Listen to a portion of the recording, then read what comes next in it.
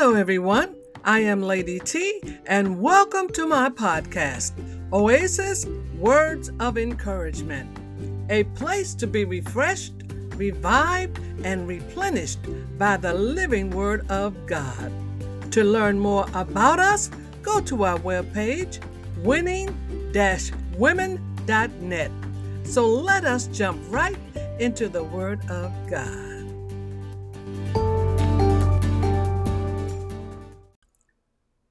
Hello, everyone. Lady T here, ready and willing to encourage your heart in our bi-weekly Words of Encouragement. The title of this week's message, Be Strong and Courageous. We open up with Joshua 1 and 2. Moses, my servant, is dead.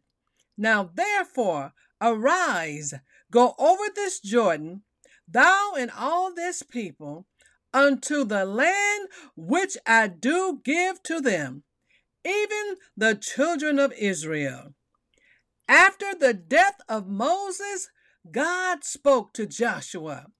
Joshua was Moses' assistant. Joshua, rise up and take the place of Moses, and cross over the Jordan River, and possess the land which I give to the people by promise. The Jordan River was the only obstacle in the way of the promised land. Joshua 1 and 3.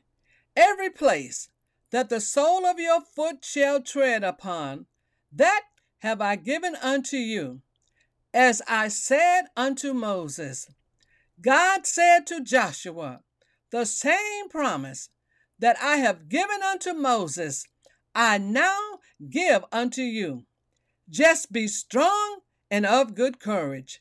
When God gives us something to do, He also gives us a promise in the doing. Joshua, I promise that I will be with you. I will not fail you. I will not forsake you. Joshua, I promise that no man shall be able to stand against you all the days of your life. Joshua, I promise that your victory is already set. Not because Joshua was a great leader, not because Israel is a great nation, but because God is a great God. This is enough for any man or woman of God to take courage to do, to have boldness to do, to walk in confidence to do. Whatever God says will come to pass. Why? Because He said it. God is commanding us. God is commanding His people to be strong and of good courage. Be not afraid, neither be discouraged. God says, I got you. I hold you in the palm of my hands. Sometimes we face defeat because of our very own disobedience. With God, the pathway to victory is our obedience and with our faith. Circumstances, situations, surroundings, and people must not cause us to pull back from what the Lord has called us to do. We serve a God who is willing to forgive, restore, and give us a second chance when we miss it. God will tell us to return to the place of defeat and turn it into victory. For it is not by might, nor by power, but by His Spirit that we are victorious. Our success is not measured by the same standards as the world's success.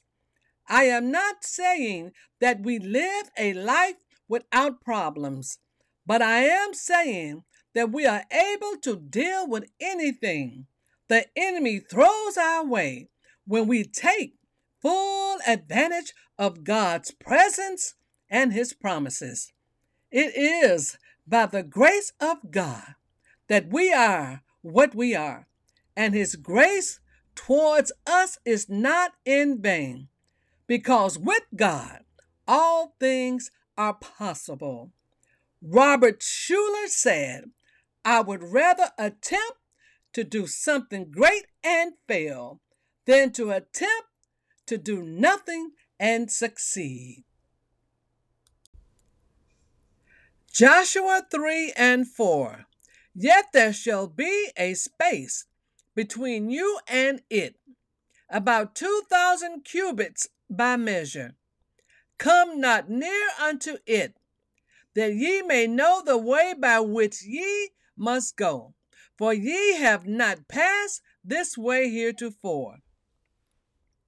God gave instructions for Joshua to follow it, to follow the Ark of the Covenant, a sacred gold chest built by the people of God according to the command and design of God.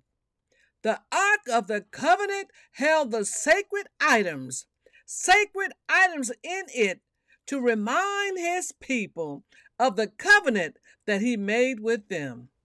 He promised to be with them and guide them from the mercy seat on top of the ark.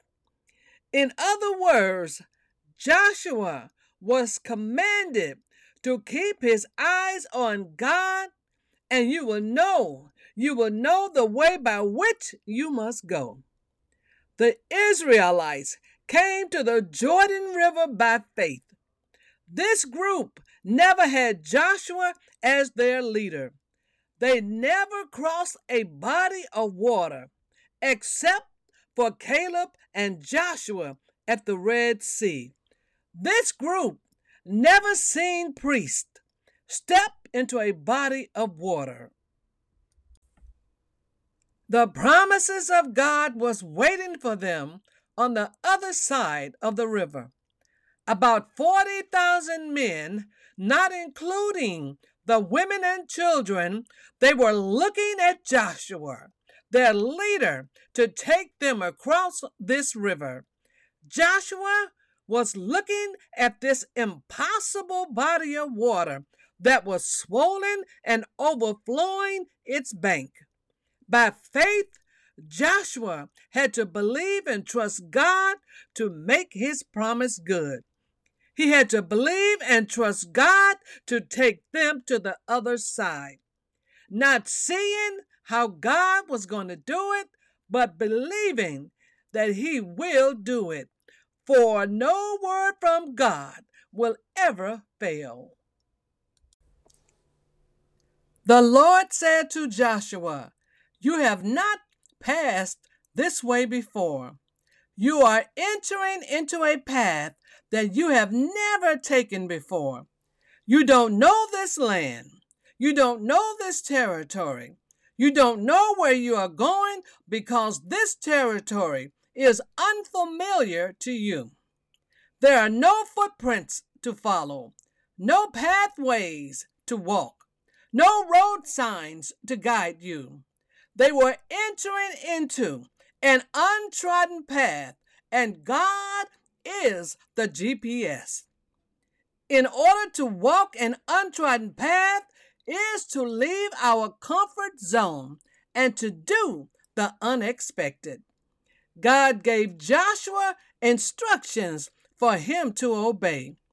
When you see the Ark of the Covenant of the Lord and the priest carrying it, you are to move out from your positions, move out of your place of comfort and follow it. When the priest stepped into the river, the water stopped flowing and the people crossed over the Jordan on dry ground. To follow the Ark of the Covenant is keeping your eyes on God. Then you will know which way to go, since you have never been this way before. In Joshua's act of obedience, by following the commands of God, by following the Ark of the Covenant, the presence of God. He would know the way by which he must go. Hebrews 12:2. It says, looking unto Jesus. When we look to Jesus, we turn our eyes, we turn our minds away from other things and set them firmly on Jesus. We lock our eyes on Jesus, turning our attention to the instructions, position, counsel, and warnings of the Lord. When we face what seems like impossible challenges, our obedience and our faith tells us to keep our eyes on Jesus, for he will lead us in the way that we should go. If we focus in on the obstacles that stands in front of us, we will become overwhelmed, overpowered, and the enemy will devour us. Jesus invites us to come to him in the midst of all the obstacles that stand before us.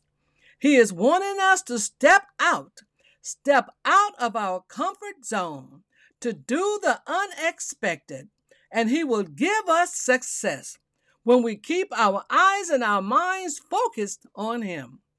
Like Peter, if we choose to focus on our surroundings, we will sink. Like Peter, if we choose to return our eyes back to Jesus, he will lift us back up so that we are above the obstacles in life. Jesus hadn't moved when Peter started to sink, but Peter's focus moved. When we adjust our focus by keeping our eyes on Jesus, then we will receive the divine intervention that we need. In closing, I pray. Well, Father God, I thank you. I thank you, Lord God, and I praise you. Lord God, your word tells us you will instruct us and teach us in the way, O God, which we shall go. And you will guide us, O God, with your eye. Lord God, we are a people of purpose and vision, ready and willing to follow your plans. So therefore, O God, we refuse, O God, to let our fellowship with you be hindered, O God, by our own rebellion and lack of faith. Just as you were with Joshua, Lord God, so will you be with us. We will be strong and courageous, O God, and careful to obey your word. Help us, God, to be successful in whatever you have commanded us to do. Whatever we put our hands to, Lord God, Lord, send a blessing upon it. We thank you for going before us, making the crooked places straight. We thank you that your glory will be our rear guard. God, we want your power and presence in our battles. The agony is defeat, and the thrill is victory. So therefore, God, thanks be to God who gives us the victory through our Lord Jesus Christ. So we thank you, Father, for answered prayers. In Jesus' name we pray. Amen, amen, and amen.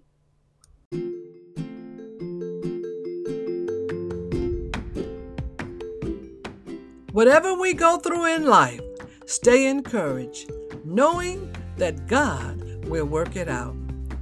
God bless.